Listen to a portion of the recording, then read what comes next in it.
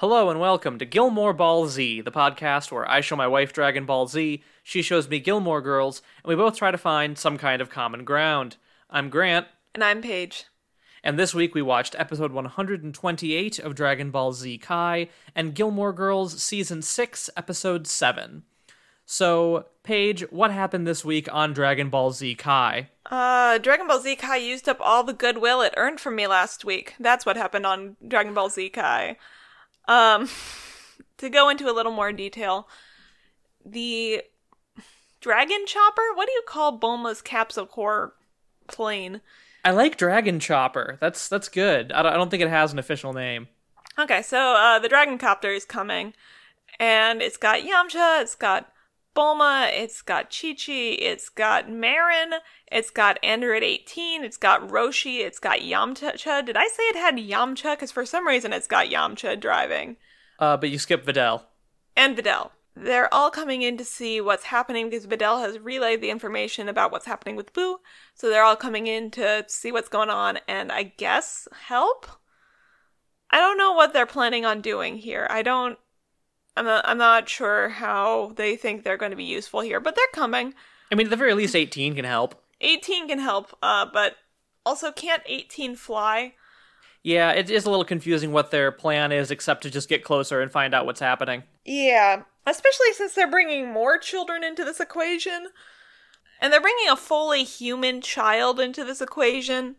Anyway, Krillin and Piccolo are watching over the knocked out bodies of Trunks and Goten. Piccolo asks Krillin to go back to tell the families what happened because he lets on right now that Gohan is probably dead, Vegeta's definitely dead, Goku's missing in action, so the families should probably know. So he tells Krillin all of this. Krillin is like, maybe I want to see the body too. No, wait, it makes way more sense if I carry the bodies back. So he's flying back. Piccolo goes to see the body, and there is nothing of Vegeta left. Apparently, putting off a large Kamehameha so much that it gets all the chi out of your body turns you into a statue, which gives me some retrospective questions about Dabura, but we can talk about those later. See, I read that differently. I think the idea was that he let out so much extreme power that he burned himself from the inside out. Okay, that makes because more he sense. crumbles when he hits the ground, and then the wind just blows him away. So I think the idea is that was like a weird ash plaster mold of his body, and then the wind just blows away the ash. Okay, then there are no questions later. He makes himself into ash, and it looks like he's destroyed Boo completely. We find out that Bibbidi is still alive, but has no legs. The Supreme Kai is still alive, but in bad shape, and he goes off to look for Gohan. But as Piccolo is talking to Babidi, and they're yammering at each other, we find out that Boo is not dead. Vegeta's sacrifice did nothing. He bursts him into pieces, but the pieces are all able to rejoin, turn themselves into smaller Boos, but then thank God they don't give us multiple Boos. They turn into one big Boo. So now Boo is back, and he's fine, and he restores Babidi. So Vegeta's sacrifice did absolutely nothing.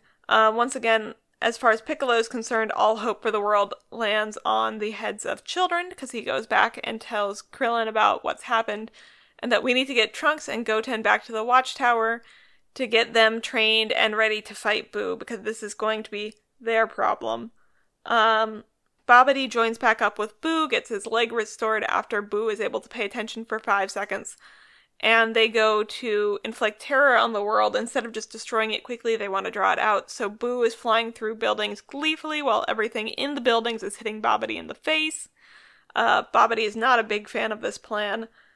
I think that's what happened this week on Dragon Ball Z Kai. So once again, nothing the heroes did mattered, and Vegeta's big sacrifice was for nothing because it effectively changed nothing.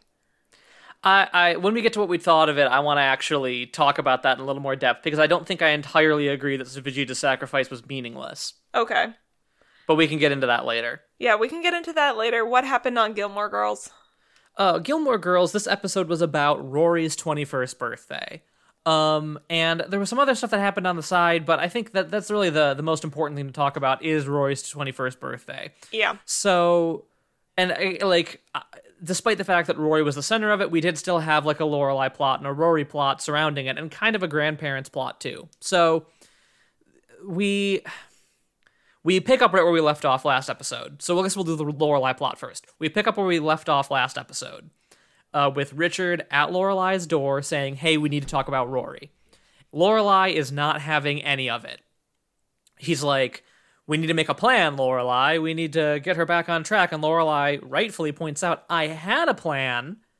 The three of us had a plan, and then you went behind my back. And so now we're in this predicament because you didn't listen to me. So this is your problem, Dad. Deal with it." And Richard's proposed solution to this problem are things like withhold her trust fund unless she goes back to Yale, or buy her a townhouse if she goes back to Yale. Or a car. Or a car. Any other thing.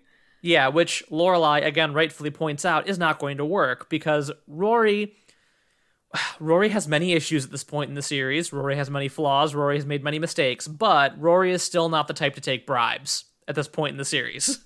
And also, she doesn't need any of those things. They already gave her a car and a house.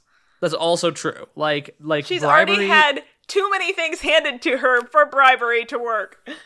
Bribery got me into this problem. Now bribery is going to get my way out. Richard Gilmore. So she basically tells Richard to fuck off. And he does. But she's talking to Luke about it later, and she talks about how she's sad that Rory's 21st birthday is coming up because they had this plan for when she turned 21 where they were going to go to Atlantic City and they were going to go to a blackjack table and order drinks right at midnight, so they'd be playing 21 when she turned 21, and then they'd win a bunch of money at the blackjack tables and go buy 21 things. And then both, Rory repeats this later to Logan, and so both Lorelai and Rory talk about how, and well, we had a plan involving 21 guys that I guess would be inappropriate now. Which is wait, did Rory and Lorelai have a plan to take part in an orgy on Rory's 21st birthday? I mean, or it could be have sex with 21 guys, but not necessarily at the same time. And since this was a plan that existed since Rory was 5 years old, maybe it was just make out with 21 guys to lower the risk of STDs and telling a 5-year-old that you should have sex with 21 men. I don't know. I have some questions. Fair. Yeah, about that. Just more questions about how close Lorelai and Rory are. But yeah, so Lorelai's sad about this because they have this whole plan, and she's like, "Oh, Rory probably doesn't even remember it, and well, we're not talking now, so it's not going to happen." And that's kind of the centerpiece of this episode, is just that there's this party happening because Emily's like, "We're going to throw her a party." So Lorelai gets an invite to this birthday party, and she's like, "Oh, I don't know if like this is just Emily trying to get me to show up. Rory doesn't actually Rory had no part in this, but she did." And so then when later Rory calls Luke's and is like, "Hey, is my mom coming or not? Because I need to know how many party favors to make." And so then when Lorelai realizes that Rory actually did invite her, she says, "Okay, I'll go." So that's kind of Lorelai's thing leading into this party. And also a side thing is that Lorelai is self-conscious about the fact that Babette and Maury do a big spooky thing every year for Halloween. And she wants to do a big spooky thing, so she wants to do this whole big skit where she's a mad scientist who, electrocutes Luke in the electric chair and then disembowels him by pulling sausage out of him. Yeah, why she just doesn't do the pulling sausage out of him and skip the electric chair thing, who knows? Who knows, but whatever. So that's the thing, and Luke's like, "I'm not going to do it," because Luke doesn't like embarrassing himself. So that's Lorelai's whole thing on her way into this party. Then with Rory, early on in the episode, she and Logan are kind of making out in the pool house, and Emily interrupts them to ask about something.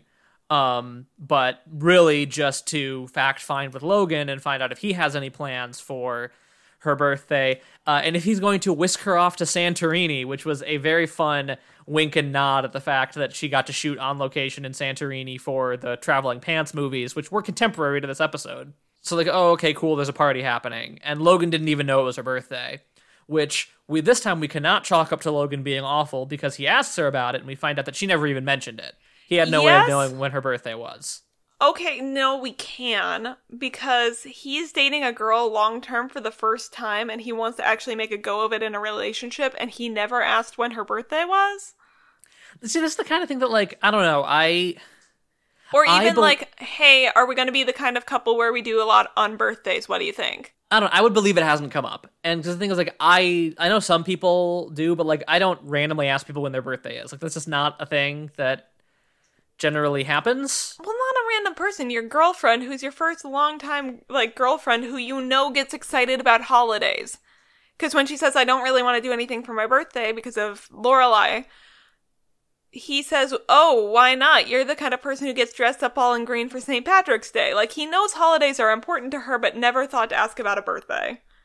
I'm going to still put this one squarely on Logan. That's true. Also, how long have they been together at this point? Because I feel like he would have been around during her last birthday. Yeah, but I don't know if they were together at that point. I don't think they were.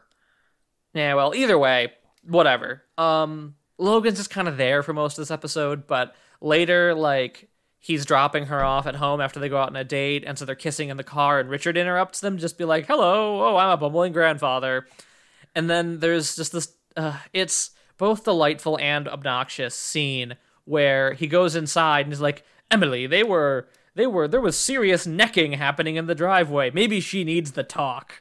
And we're like, oh god, Richard and Emily don't realize that Rory's already had sex many times. Like, Richard and Emily gave her own pool house and let her have her boyfriend over and thinks that she's not having sex. Yeah. Like, maybe they thought that her mom would have dissuaded her, but, like, Rory... Not everyone who lives on their own and had a boyfriend is having sex. Like, I don't want to say that, because there are a lot of people who choose not to, and that's great. But Rory has no religious affiliations that would dissuade her from having sex. She, is very liberal in her politics and, not necessarily her demeanor, but there's nothing in her life that would suggest that she's not having sex. Yeah. And this isn't even like they're from a different generation.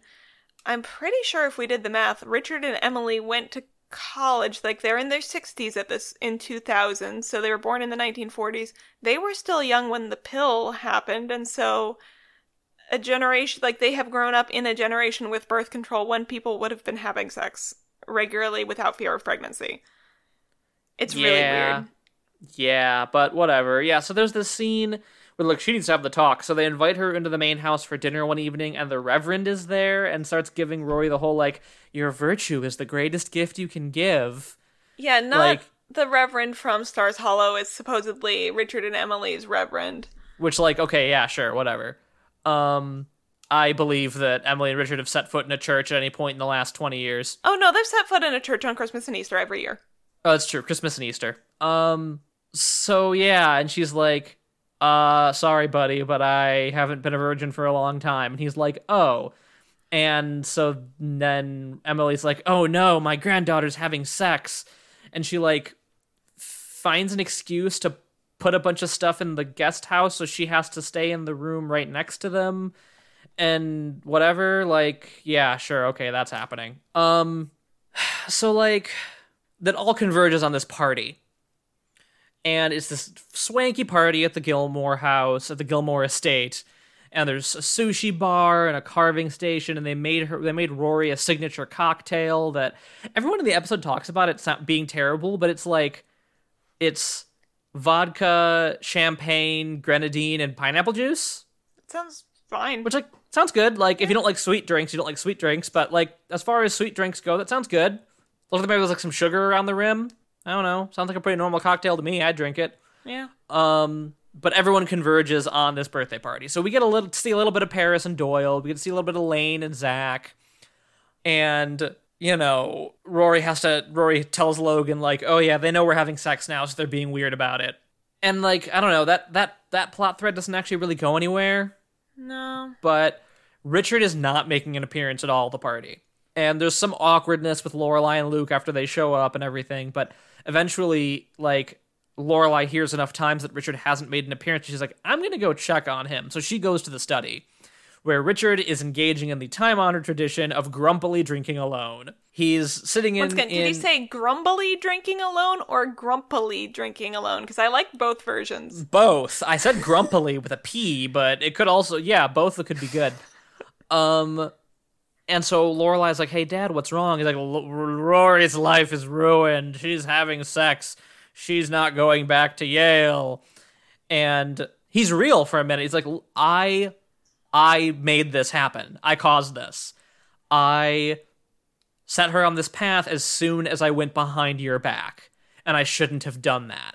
Thank you, Richard Herman, for still bringing it. Yeah, Years Edward after Herman, you shouldn't be giving. Yeah, Edward Herman kills it in this scene. He, as far as I'm concerned, Edward Herman carries this entire episode on his back.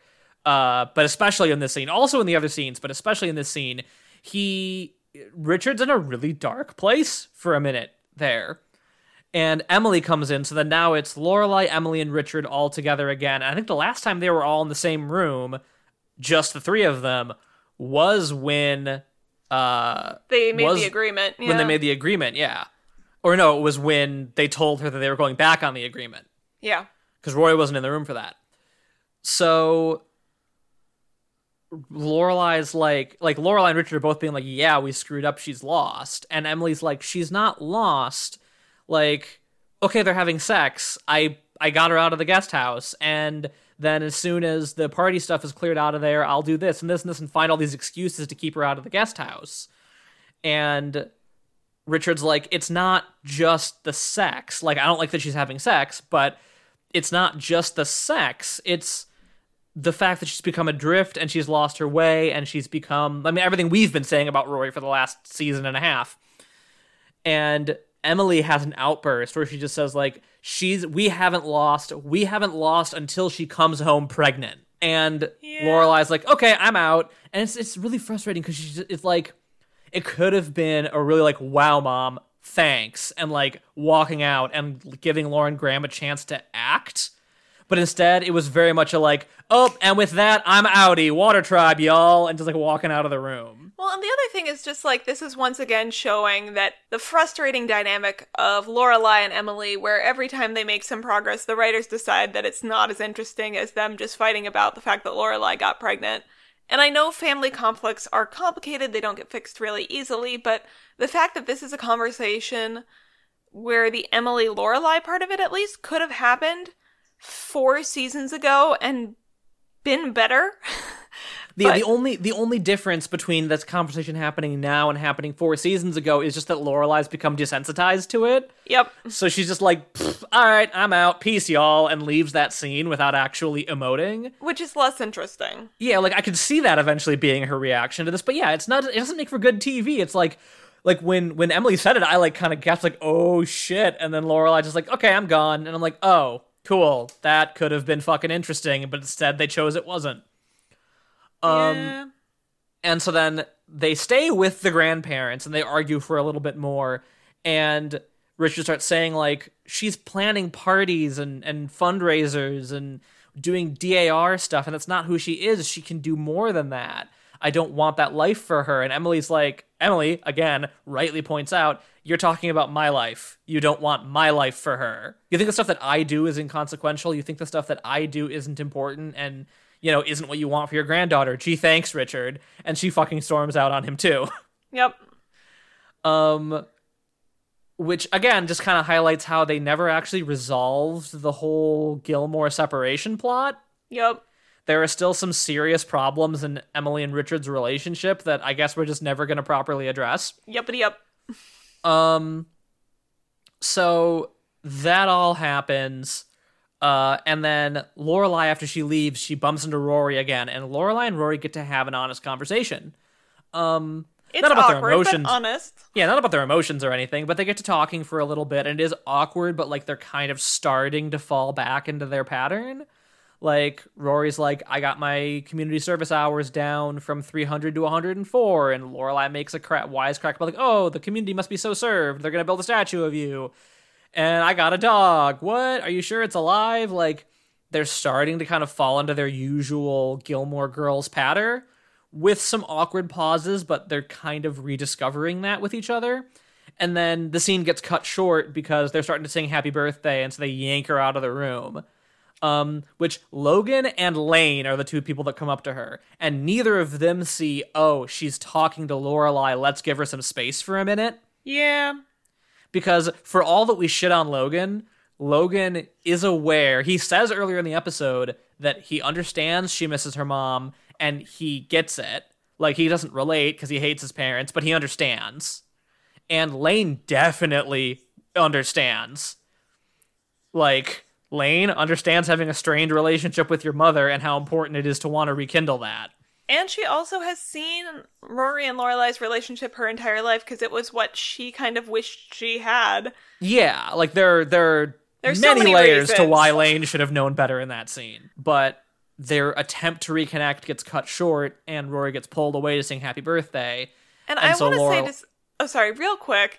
How much more interesting would it have been if Lane and Logan tried to fight for her, having some time for her mom, and fight off Emily and say, oh, 1 minute, but Emily blusters through and says no, she has to cut the cake because she's stressed about her party going wrong because Richard has told her her life is meaningless and her parties are meaningless. You make a great point. However, that would require Lane doing something important, and we don't do that here. Yeah, you're right. This has never been that kind of show. No. Lane gets to do things in Lane Land. As soon as Lane leaves Lane Land, she is set dressing. But yes, that would have been much more interesting. And so Lorelai and Luke... for Lane being set dressing, can we say real quick that this party is the first time that Lane has met Logan? Oh yeah, I was gonna ask Okay. about that. Then yes. never mind, this didn't happen. Lane apparently only just met Logan. So Lorelai is just like, okay, I think I'm done, let's go. And Luke's like, okay, let's go. And they leave the party while they're singing Happy Birthday and Rory's blowing out the candles. Which, this was before the copyright, that song entered public domain, so they paid for Happy Birthday for this episode. So they cared about something. They cared about, somebody gave a shit in this episode. And then while they're driving home, Luke is like, hey, if you want, you can pull sausage links out of my guts on Halloween. And she's like, thanks, babe. And that's the end of the episode. Yep. What did you think of this week's Dragon Ball Z Kai? I'm so mad, Grant. I knew this was going to happen. I expected nothing, and yet I'm still disappointed. Because I know you're going to disagree with me, and I am curious to see how you what you feel about this.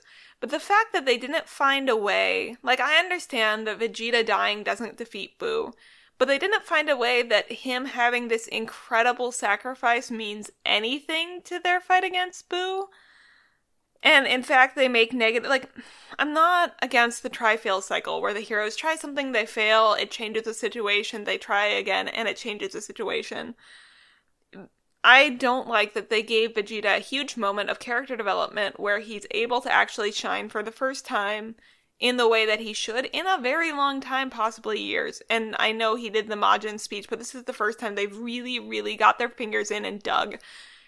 And then it's the next episode, oh, by the way, it did nothing. Buu bounces back. This is exactly identical to the previous situation. Congratulations, this did nothing. And I'm just done with that. So, here's my thought. Okay, right? Go for it. One, I understand and I agree. It is frustrating that Buu just immediately springs back and is like, boo! And then fucking heals Babidi. That's the thing I'm more upset about. Yeah, no, is this that, whole thing... Piccolo, it's yes, it stomps on Vegeta's moment, but it stomps on Piccolo's moment. Yeah, no. Which, Piccolo's moment of, I'm so consumed with rage over Gohan's death, I'm going to rip Babidi in half. There are no consequences. That was frustrating, and I cannot defend that. But for Buu, just looking at Buu, yes, it's frustrating that Buu immediately springs back, and I would have liked if somehow Buu at least sprang back in a different form. Yes. Because Buu is going to go through different forms later, and so I don't see why it couldn't have happened now. So yes, I agree with that part. But on the surface, I think just because it didn't necessarily change the situation doesn't mean that the character development Vegeta went through isn't valuable. It would be nice if it was both, but I think not getting both doesn't mean that one still isn't a good thing that we got.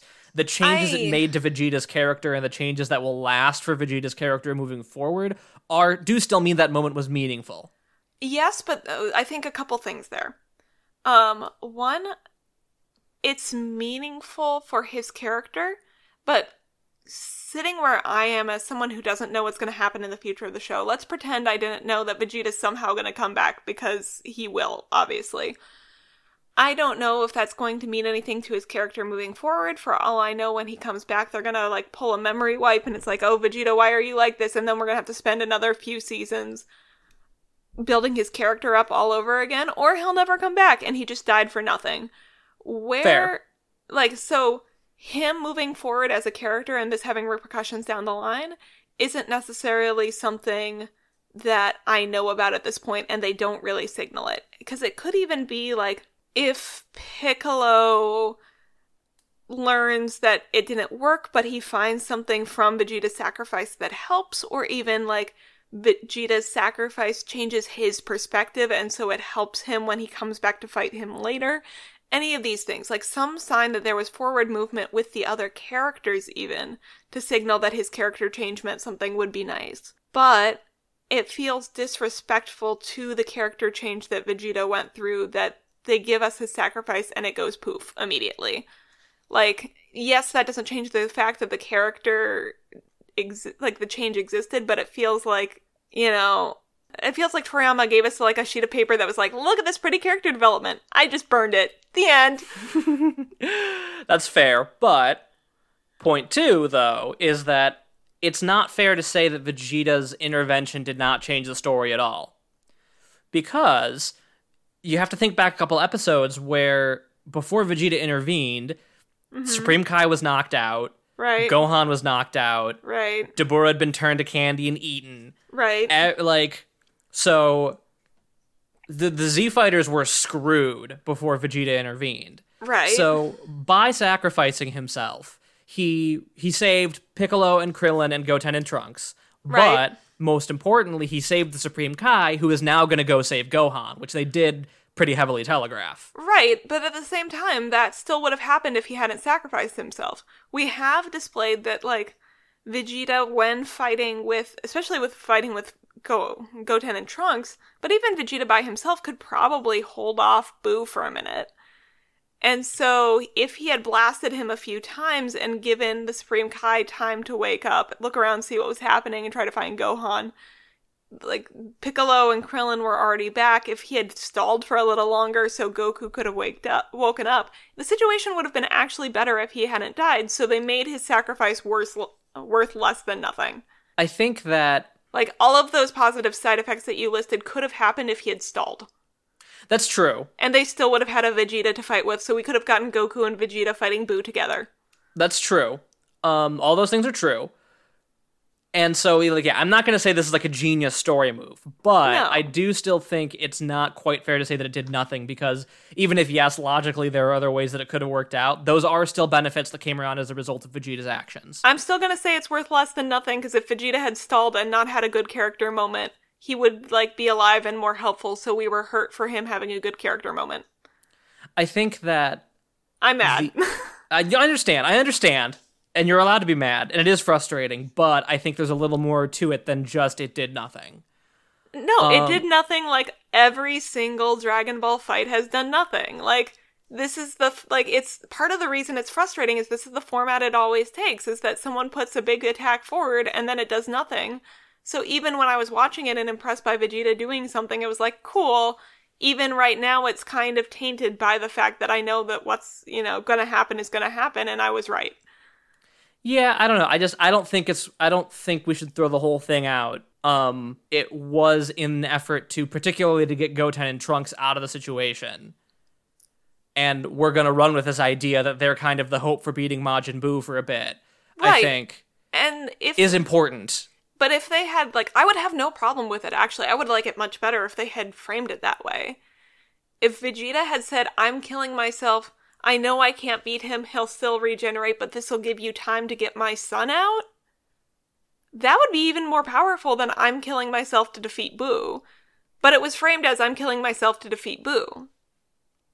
Yeah, you're correct that there are many ways that it could have been improved.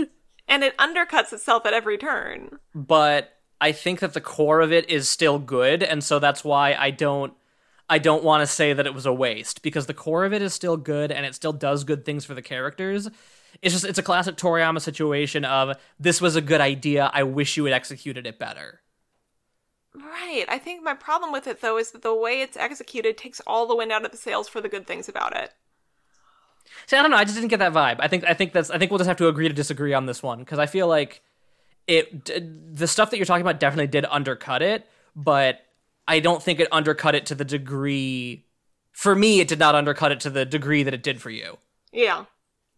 I wish Vegeta had made it a little clearer, because he does like hand the kids off to Piccolo and say like keep them safe, but I do wish he'd had one line of like, if this doesn't work, they're the only hope of defeating Majin Buu. Right, because keep them safe is like being not a terrible adult. Yeah, that was just tied in with I finally care about my kid now. Yeah, like, I mean, heck, it's character development for Vegeta if he learns that his kid occasionally needs to be fed. Yeah. So I wish he had said something about, like, keep them safe if this doesn't work. Right. To acknowledge that, and I do wish that that the Supreme Kai had a line of, like, thank you, Vegeta, because of your sacrifice, I might be able to save Gohan. To really make those two things tie in a little bit better, I think would have strengthened it, and it would have turned these things that do kind of undercut it into strengths. Well, and just I think that was a few extra lines could have saved that. And the thing is, I think the extra lines they had were misused. Because there was a little bit that I liked that was Piccolo basically pointing out that Vegeta has destroyed himself completely, so there's not even an image of himself to remain. That's really cool. That's an interesting thing for Vegeta as a character who was proud of making his existence known everywhere that he destroyed himself completely. But that was undercut by everyone laying out distinctly, there were tons of lines like, Vegeta, even though he was so proud, destroyed himself. This is the first thing he's done for anyone else. And it's like, yes, I know this show is for children, but give us some credit. You told us that last episode. And they spend so much time talking about how great this character development is that it feels less great because they have to tell us repeatedly. Yeah, like, there's a balance, I think, and this episode definitely did not find it. No. But, like, I respect the fact that this is a difficult balance to strike, where all of the characters would realistically be like, wait, Vegeta did what? Like, everyone should be a little bit like, holy shit, Vegeta just did that. That is not like him at all. But the thing is, they're all divided, so they have that line separately, and they all wax poetical. Yes. The other interesting thing, I think, is that you mentioned that we have the Dragon Copter with everybody on board, and we have the scene that we had a little bit earlier, but we're only really having it now, of all of the normies sitting around talking about, I can't believe Vegeta's done this. And so, like, Bulma's still we remember that Bulma's a couple episodes behind now. Bulma's still worrying about, like, Vegeta killed all those people. Yeah. Like, he killed all those people. Is that really who he is? I feel like I do. Like, Bulma feels like she doesn't know the man that she's been spending all this time with, because, like, wait, was all that stuff where I thought he was softening an act, and that's really who he's been all along? Yeah. But we as the audience know, like, no, Bulma, you weren't there, but that wasn't him. The whole point of this is that he tried to go back to being who he was, and he realized that that's not me, and he decided to become somebody better. And it's like, no, your husband just did something really, really beautiful, but you didn't see it. And so there's an interesting, like... Yeah. No, I forgot that, because I was so angry about the Vegeta thing. Yeah, there's interesting stuff happening there. And again, it's Toriyama, so it wasn't totally capitalized on. But that's interesting that it's like Vegeta, like... Bulma, obviously we'll eventually find out, but in this moment, Bulma is so worried that her husband is a horrible man, but she doesn't realize that he just proved in possibly the greatest way one can that he actually is a good man, who just made a really bad mistake. Yeah. And it also reminds you that, like, oh yeah, Vegeta did this really, really horrible thing like an hour ago. Yep. And so... maybe the only way for him to atone was for him to die. There's a whole lot of things we could get. Like, if we're getting into atonement, that's a whole other question of the layers of death and atonement. But yeah, and I hate... as a thing, this time I think it worked, but in general, I really don't like when it's like a proper redemption arc. Nah, just do one thing and then die immediately. You're off scot-free. That like Thanks, fantasy sci-fi stuff does all the time. Yeah. Where it's like, oh, no, the bad guy is going to do one nice thing, then die. Well, and it does mean that we never have to grapple with the question of who is Vegeta really. Yeah. I know he'll come back, but by the time he comes back, we're going to have forgotten about the fact he killed people. Like, I want to see Bulma grappling with all of those things. And we see it a little bit. We get it for like 2 lines, and then we get Boo bouncing around for 20 minutes. Yeah, Again, it's Dragon Ball stuff, so it's really, really interesting for a short period, and then we focus on the stuff that we care about less, which is the unfortunate curse of this series. Yeah. I do want to point out one more thing about this episode of Dragon Ball Z Kai. Yeah. There is a bit that we didn't talk about where, like, the shockwave from Vegeta's explosion actually knocks out the engine on the plane. Oh, right. Okay, yeah. And so, like, Yamcha has to make an emergency landing. 18, for one, we see 18's parenting technique, which is grabbing Marin by the leg, holding her upside down, and saying, "Stop crying, Marin, you're fine." Yeah. But then we also, 18 is like... I've heard from parents that if a child falls over and scrapes their knee, then you don't make a big deal of it, because then the kid knows it's not a big deal. It's true. I think 18 read that same book, but read it a little differently. There you go. But 18 then flies out of the plane and gets underneath it and holds it up as it makes levels them off so they can make an emergency landing.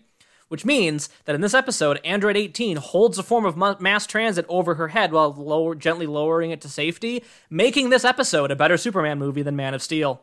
Important. Also, when that shockwave hits, Bulma does feel it and realize that means that Vegeta's dead because they have an emotional connection that will never be explored by this show. Yep. What did you think of Gilmore Girls? I am a little split on this week's Gilmore Girls. That's fair. This week's Gilmore Girls had some good stuff. Uh-huh. That, like, is stuff we haven't seen in a long time. Mm-hmm. But it also had some really bad stuff. Yeah. So what are the highs? The highs, I mean, I do genuinely think Edward Herrmann killed it this entire episode as Richard. Absolutely. Every scene Richard was in, he might have been given some stupid stuff to do occasionally. He did, yeah. The material wasn't necessarily the best, but he put his all into it. Mm-hmm. He sold the questionably realistic plan of let's bribe Rory into staying to Yale. And he sold that he was trying to work together with Lorelai, but got frustrated with her when she was giving him lip. He even sold, like, I'm a bumbling granddad. How are you guys doing? When he interrupted Logan and Rory making out in the driveway. And he really sold that scene in the study. That was the best material he's gotten to chew on in seasons at this point. That was all really great. I think that the scene between Rory and Lorelai at the end also was really good. Yeah. Them like kind of feeling each other out and being like, is it okay for us to joke around with each other? Is it okay for me to make a wisecrack right now? Is it okay for this? And they're slowly starting to get comfortable, and then it gets cut short. Well, and then also, like, things have moved forward in your life in big ways, and that's important to me, but I didn't get to be there. So how am I happy and sad right now? Yeah, like... And how vulnerable can I be? It was an interesting scene, and I think also cutting it short was the right decision in this episode. Mm-hmm. But, like, yeah, we cut this short because... The circumstances mean they can't just go back to being normal. I liked that. And that's part of the tension of them trying to do that feeling out in public. Like, for one thing, it's a very vulnerable act. And this is supposed to be her party. So it's kind of just the tension between, like, for one thing, this is supposed to be her party. So it's awkward to have feelings at your own birthday party. But also, these are a lot of people she doesn't know, and it's not her world. And the one tie to her world is cut off. And having that conversation in public means you don't know how long you get to keep it. Yeah, so, like, I liked all of that. What else did I like? I mean, Paris and Doyle were fun.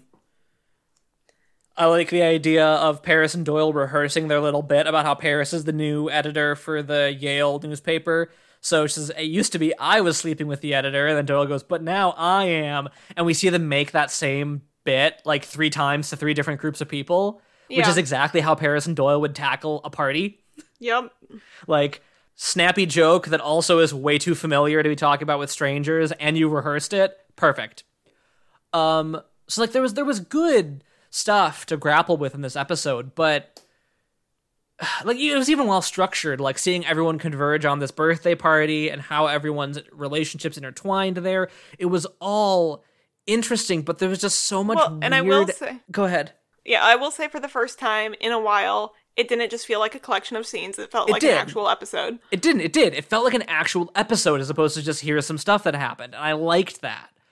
So, like, I didn't hate this episode. As I would say that this episode's probably the best of the season so far. Yeah. Maybe Richard almost punching Mitchum Hudspurger at the DAR. Yeah. Just because of that scene. But this probably, at least structure-wise, was the best episode of the season so far. But those lows. Tell me about the lows. Just that scene in the study with the three of them in Richard's study could have been so much better. I feel like we already talked about how Lorelai did not get to properly react to Emily's line about Rory coming home pregnant.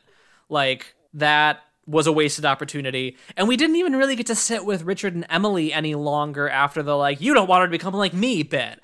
Like, there was tons and tons and tons of dramatic potential in that scene that none of it got capitalized whatsoever.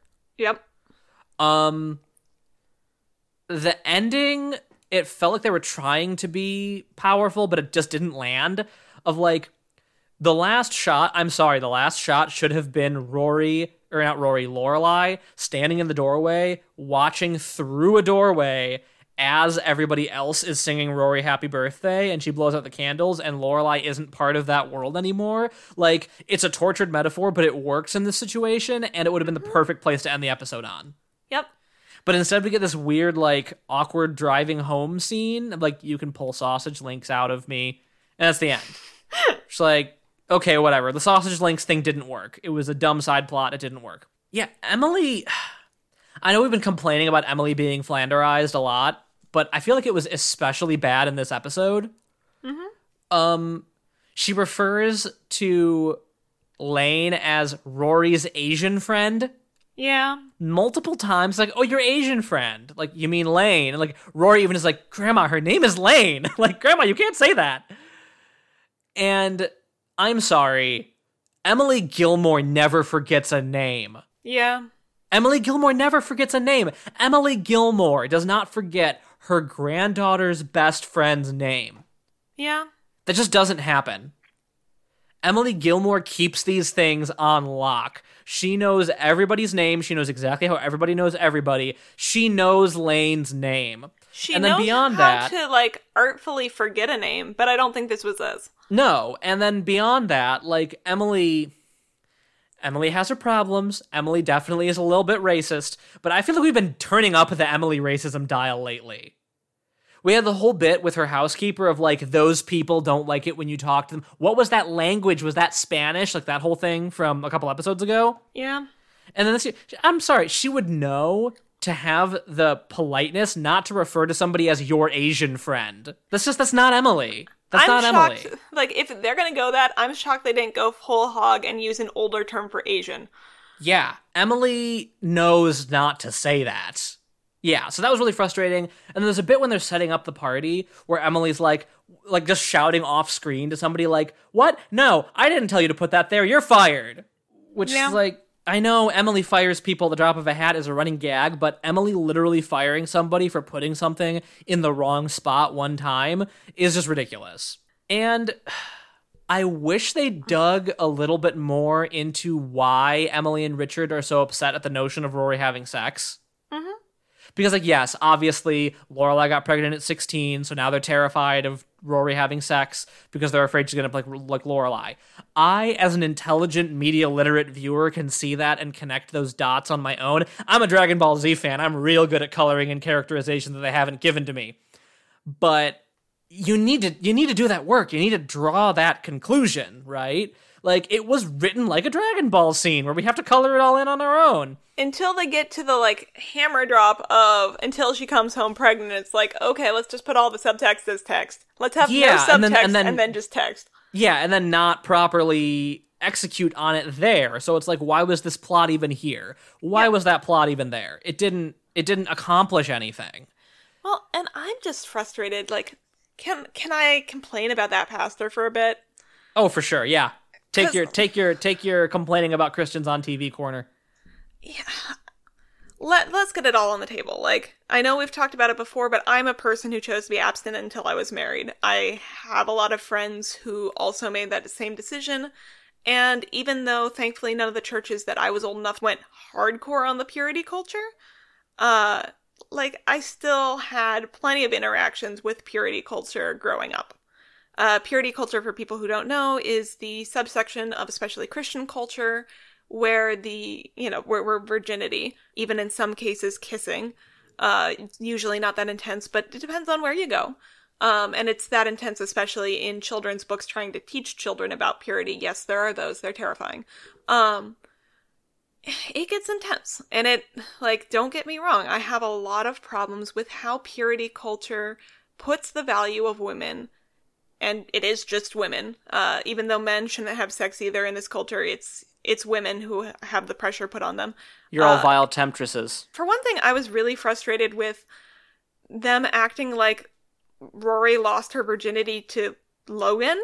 Yeah, she makes a joke about like, oh, yeah, sorry, apparently I gave you my greatest gift, next guy gets a sweater, and it's like, no, you gave that to Dean. Dean, you owe Logan a sweater, little lady. You owe Logan a sweater. But like, and I'm not even complaining about a pastor talking to a young girl telling her that her greatest gift is her purity. Like, that's a flanderized, over-the-top version of purity culture, but it also happens. Like, there are corners of this world where that happens, and I don't think that's representative of Christianity as a whole, but it happens. The Gilmores are definitely not Catholic. If I had to guess what faith they are, they're probably Presbyterians or Methodists or some mainline congregation. Like, purity culture tends to be bigger in evangelical circles. And there's no way that, Richard and Emily Gilmore go to an evangelical church that goes that hard on purity culture. Those churches, like mainline churches, still have purity as a value, and they might, there might be people in those churches who would even talk about virginity that way, but it tends to be less of a cultural touchstone that purity rings aren't necessarily as much of a thing. But even that, like, a pastor coming over to dinner with probably high donor, they probably donate a lot to the church, they probably don't come very regularly, going over to dinner at their house so he can needle their child over dinner about teaching her what purity means as a 21-year-old is highly questionable on several levels. And I would be shocked to see someone do that. And, like, I'm sure it's happened. I'm sure, somebody could tell me this happened to my friend. But for a mainline pastor to overstep the boundaries that far, I am very confused about this pastor that they found to, like, tell Rory that her virginity is a gift and she has to give the next guy a sweater. Oh, the whole scene was horrible. The whole scene was not only horrible, but just, like, definitely someone who doesn't know how Christianity works. I'm done. That's my soapbox. Excellent. Yeah, so I don't know how I felt about this episode in general. I didn't hate it, but I also didn't love it. Can I talk about one other scene that was a missed opportunity? What other scene do you think was a missed opportunity? We talked earlier in this episode, but there was a scene that we glossed over, which is Rory has a weird dream. Yeah. She has a dream. So Madeleine Albright, Secretary of State under Bill Clinton, goes into is with her in bed, and it's just a replay basically of the scene from when she turned 16, and Lorelai woke her up in bed, obviously not for the first time, to retell her the story of her birth at the time of her birth. And it's the same thing, like, they use line for line some of the same lines, just swapping in 21 for 16. And this scene should be fascinating, because not only is it featuring the fact that Rory is smart, she's politically involved, she misses her mom, but the fact is that she's replacing Madeleine Albright with her mother. So Rory, who has given up all of her passion for journalism and has given up on that and is planning DAR parties, is still, like, dreaming about talking to Madeline Albright. Like, there's a part of her old life, like, both from a family angle, but also from a professional angle, and her, aspirations is worming its way into her. But then the most we get about it is, like, I had a dream where Madeline Albright was my mother. Yeah, none of that even occurred to me because it was played off as such, just like, haha, wild, wacky dream, I have problems with my mom. But the fact is, they went and got Madeline Albright. Yeah, that was actually her. And they didn't do anything with it. Nope. Wah, wah. Wah, wah. So sorry, you were wrapping up. Yeah, no. I don't think there's really any more for me to say about this episode. I think that the other missed opportunity was that we had several people at the party who all wanted to help Rory get her life on track, and none of them talked to each other, but whatever. No. What else is new? Yeah. Yeah, so do you have any questions about Dragon Ball? I cannot explain Yajirobe's terrible mustache. Yeah, that was the main one. Why he thought that was a good decision. Why they're letting Yamcha come with them to this mission where he obviously isn't going to be helpful. Yeah, especially because it's like he's flying the plane, but I guarantee you Bulma is a better pilot. Oh, absolutely. Bulma piloted a fucking spaceship. No, I would rather have the version of this scene where Bulma is freaking out driving the spaceship. Yeah. Or driving the helicopter. Because, like, emotionally stressed Bulma would go too fast and go too hard, and there's a baby on board. Mm-hmm. That would be a great scene. Yep. Instead, Yamcha's here. Instead, Yamcha's here. I'd have to say, Yamcha was there so they could get that one really thirsty shot of Yamcha as a mechanic. Yeah. Because there's a shot where, like, later Yamcha's fixing up the plane, and it's just, like, it's shot, the camera's, like, underneath the plane, and Yamcha's, like, taking off his overshirt, so he's just, like, in a tank top and super ripped and just, like, a little bit dirty and grimy from working, and he's, like, fixing the thing, oh yeah, and it is very much a, like, hey, ladies, he may not be as strong as Vegeta, but he's handy. Especially because, like, he is the most traditionally attractive member of the cast. He, like, has less wacky hair than Goku. He's taller than Vegeta. He's got a scar that is, aesthetically pleasing instead of being grotesque. Like, if he wasn't Yamcha, there would be a Thirst Squad, but he's Yamcha, so he's somehow undone his own Thirst Squad.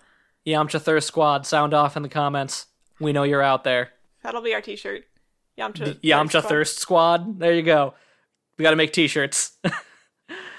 Okay, do you have any other questions about Dragon Ball? No, not really. This episode was pretty straightforward. It just made me upset. Do you have any questions about Gilmore Girls? Why doesn't Logan have a properly tailored suit? It's a great question. Like, he shows up to the party in the suit, the sleeves are way too long, and it just generally looks like he's wearing his dad's suit. Oh, like, he always looks like he's wearing his dad's suit. It really struck me. I'm sure you're right, but it only first really struck me in this episode. It was like, I'm sorry, Logan Huntsberger doesn't have a properly fitting suit. Oh no, like the shoulders are always huge on him. He always looks like Business Mabel from Gravity Falls, where she's wearing, a giant adult suit with shoulder pads. Like, they're always too big. Whatever. And yeah, Logan's never met Lane until this party. Yep. Rory hasn't been like, hey, I want you to meet my best friend. Nope. Missed opportunity. Another missed opportunity is, like, somebody scoping out Stars Hollow for a Life and Death Brigade stunt, and Rory trying to keep it from happening there because it's her hometown and she doesn't want her lives intersecting.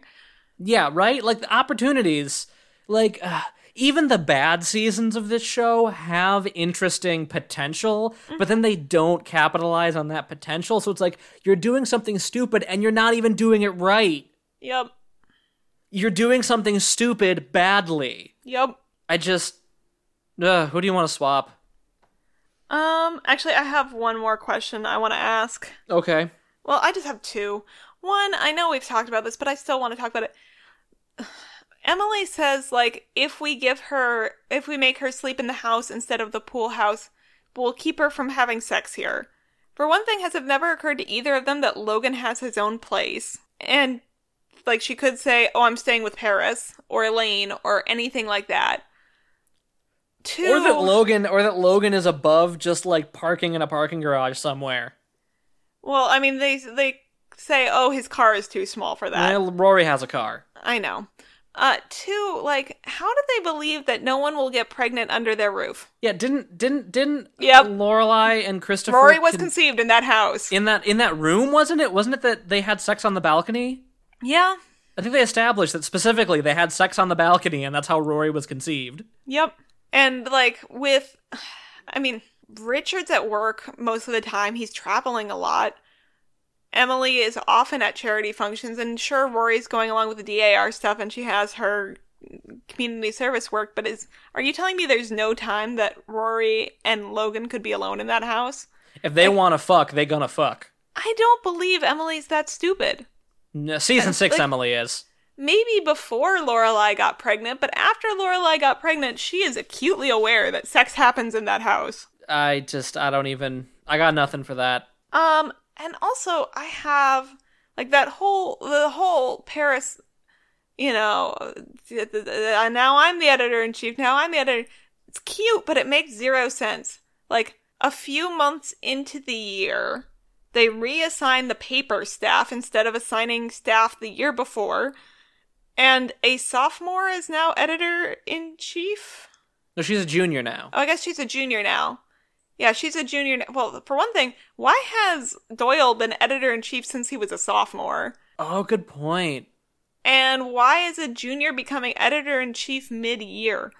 So much other stupid shit happened in this episode, and this show generally just has no idea how time works enough that I didn't even think of that, but you're right. It's all stupid. I'm not even phased anymore. Who do you want to swap? I think I want to swap Richard and Yamcha. Okay. Yamcha would wingman Rory. And, sure, he wouldn't help her achieve her potential, but he wouldn't get in the way, and he would probably just be hitting on Lorelai, so everything would be fine there. Meanwhile, I'd really love to see Richard in the cockpit with Bulma, where she's freaking out because her husband's gone evil, and he's like, okay, so what's our plan to get Vegeta unevil? Do we give him a planet? Do we give him 2 planets? We could give him, you have a lot of money, we could give him a capsule house, and she's like, he turned evil! What do you expect it to do? Oh no, I think he died. Oh, not on my watch. Like, I want to see Richard trying to work through Bulma's emotions and make a plan to get Vegeta back to the side of the angels. That would be pretty good. I want to swap Zack. Okay. And Majin Buu. Okay.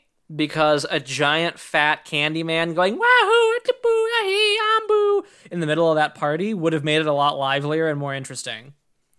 And, I feel like Lorelai and Rory would have been able to better reconnect in that moment where they had to reconnect. If they could have been like, so what the fuck's up with the giant pink guy? I don't know, Lane brought him. And also just like, oh, should we invite your Asian friend, Lane, Grandma? Oh yes, we'll invite Lane. And her giant chaos demon. Oh, your Asian friend has a giant chaos demon, writing it down. Would have been interesting. To be fair, that's probably easier than telling her that anyone's bringing their girlfriend. Probably. And then...